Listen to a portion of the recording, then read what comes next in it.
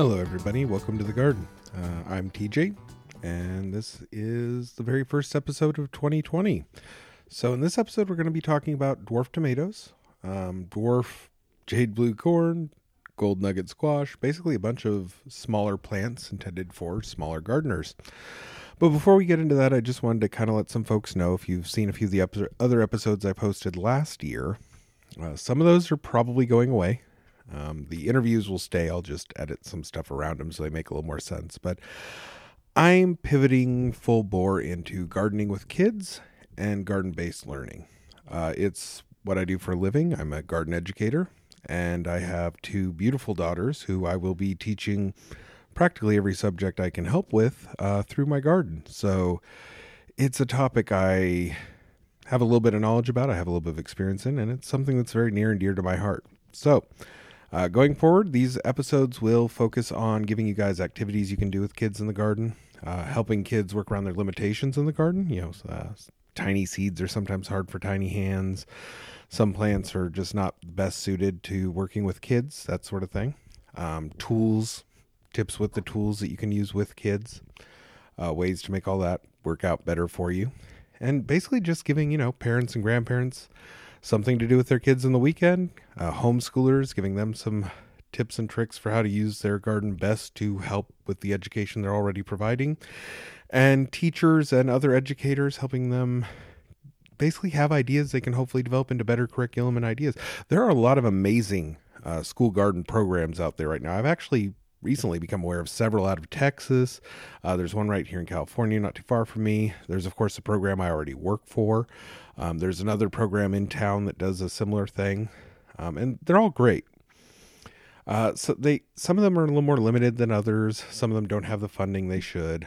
But the sad side is there are a lot of school gardens out there that are failing or have already failed. Not everybody does as good as the Bronx Green Machine, or the Green Bronx Machine. I can't remember exactly how that one works out.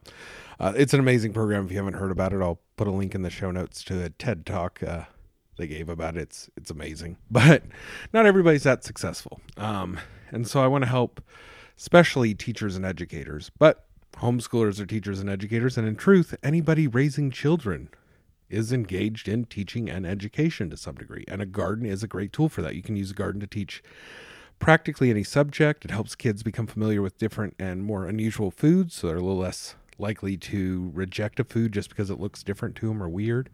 And it's just generally good for kids to be outside, get fresh air, work with things, get a little dirt under their fingernails, get a little exposure to the outside world. Because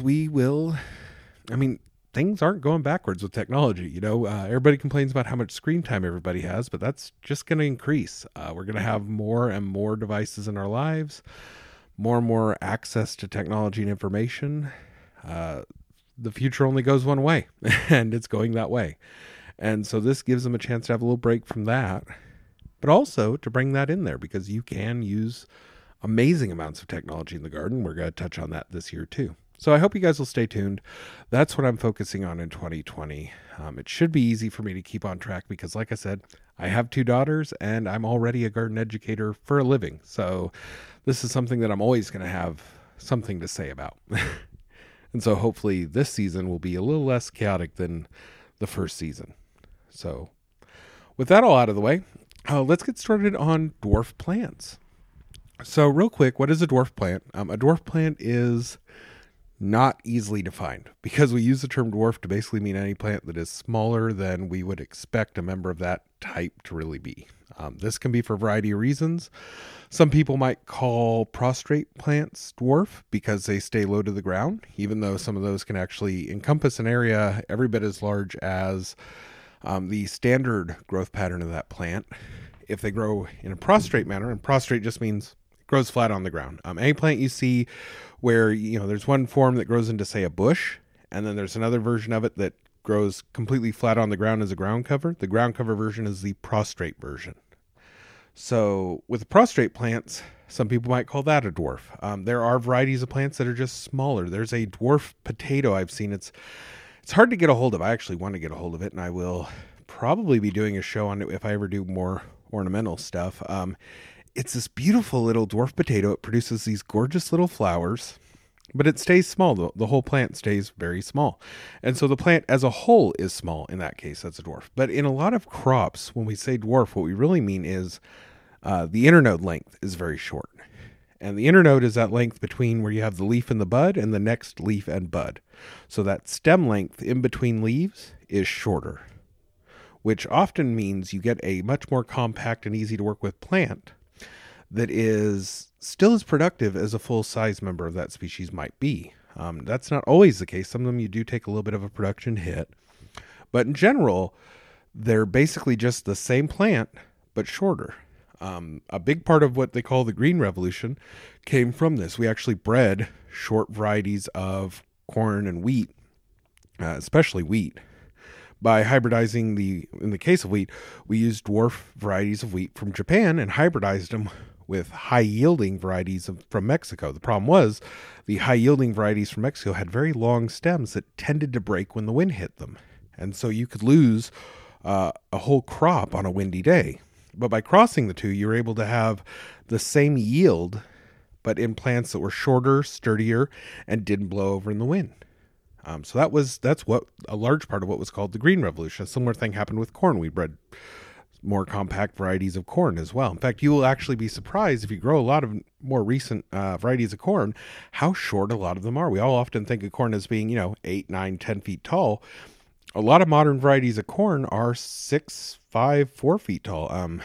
Dwarf Blue Jade, which is one of the dwarf varieties I wanted to talk about today, I grew that. That can be anywhere from 3 to 5 feet tall. And a lot of them were actually 3 feet tall. There were a couple of taller ones I thought were the Dwarf Blue Jade, but seed from something else had gotten mixed in. We'd also grown Glass Gem the year prior, and a couple of those seeds got mixed in when we were planting them. So I was worried that this wasn't going to grow as directed, and it turned out they totally did. I just had 2 different corn varieties in there. But yeah, Dwarf Blue Jade is a short, compact corn. You can actually grow it in a pot. I've done it. You're going to want to plant, 3 or 4 plants in the pot. And you're going to want to give that pot a lot of fertilizer, but it is totally doable, and I've done it. But yeah, and it's all about those internode lengths. Dwarf tomatoes, which I did a whole interview with Craig LaHoulier.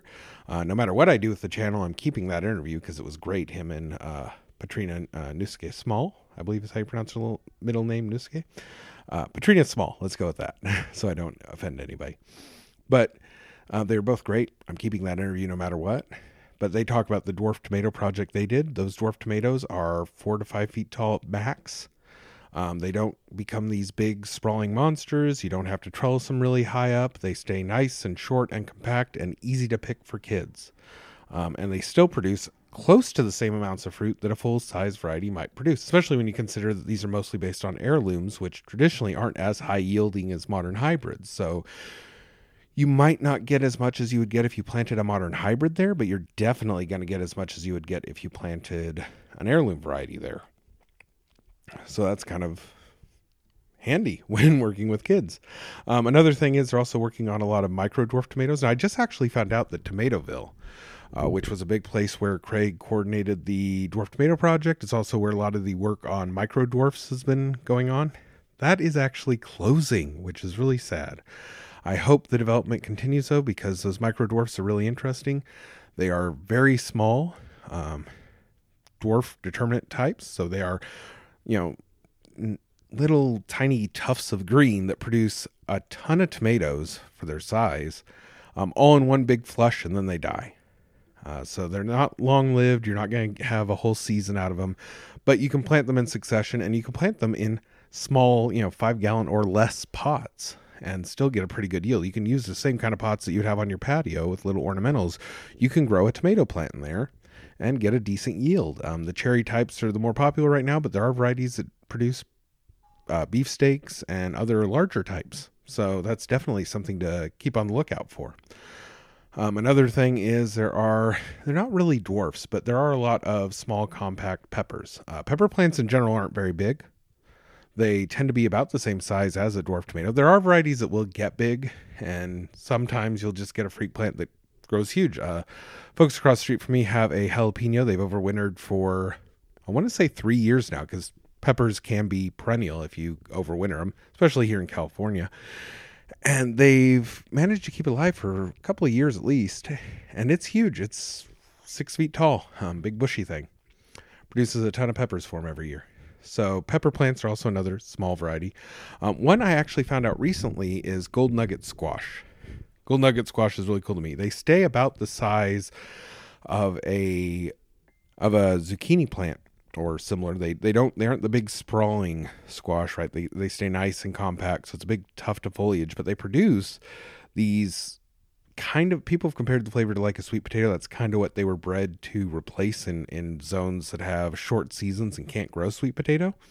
But it's a sweet potato consistency and flavor in the flesh, but they look like little pumpkins. So it's a great way to kind of get your pumpkins in. You won't really be using them as jack-o'-lanterns necessarily, but they're good for eating.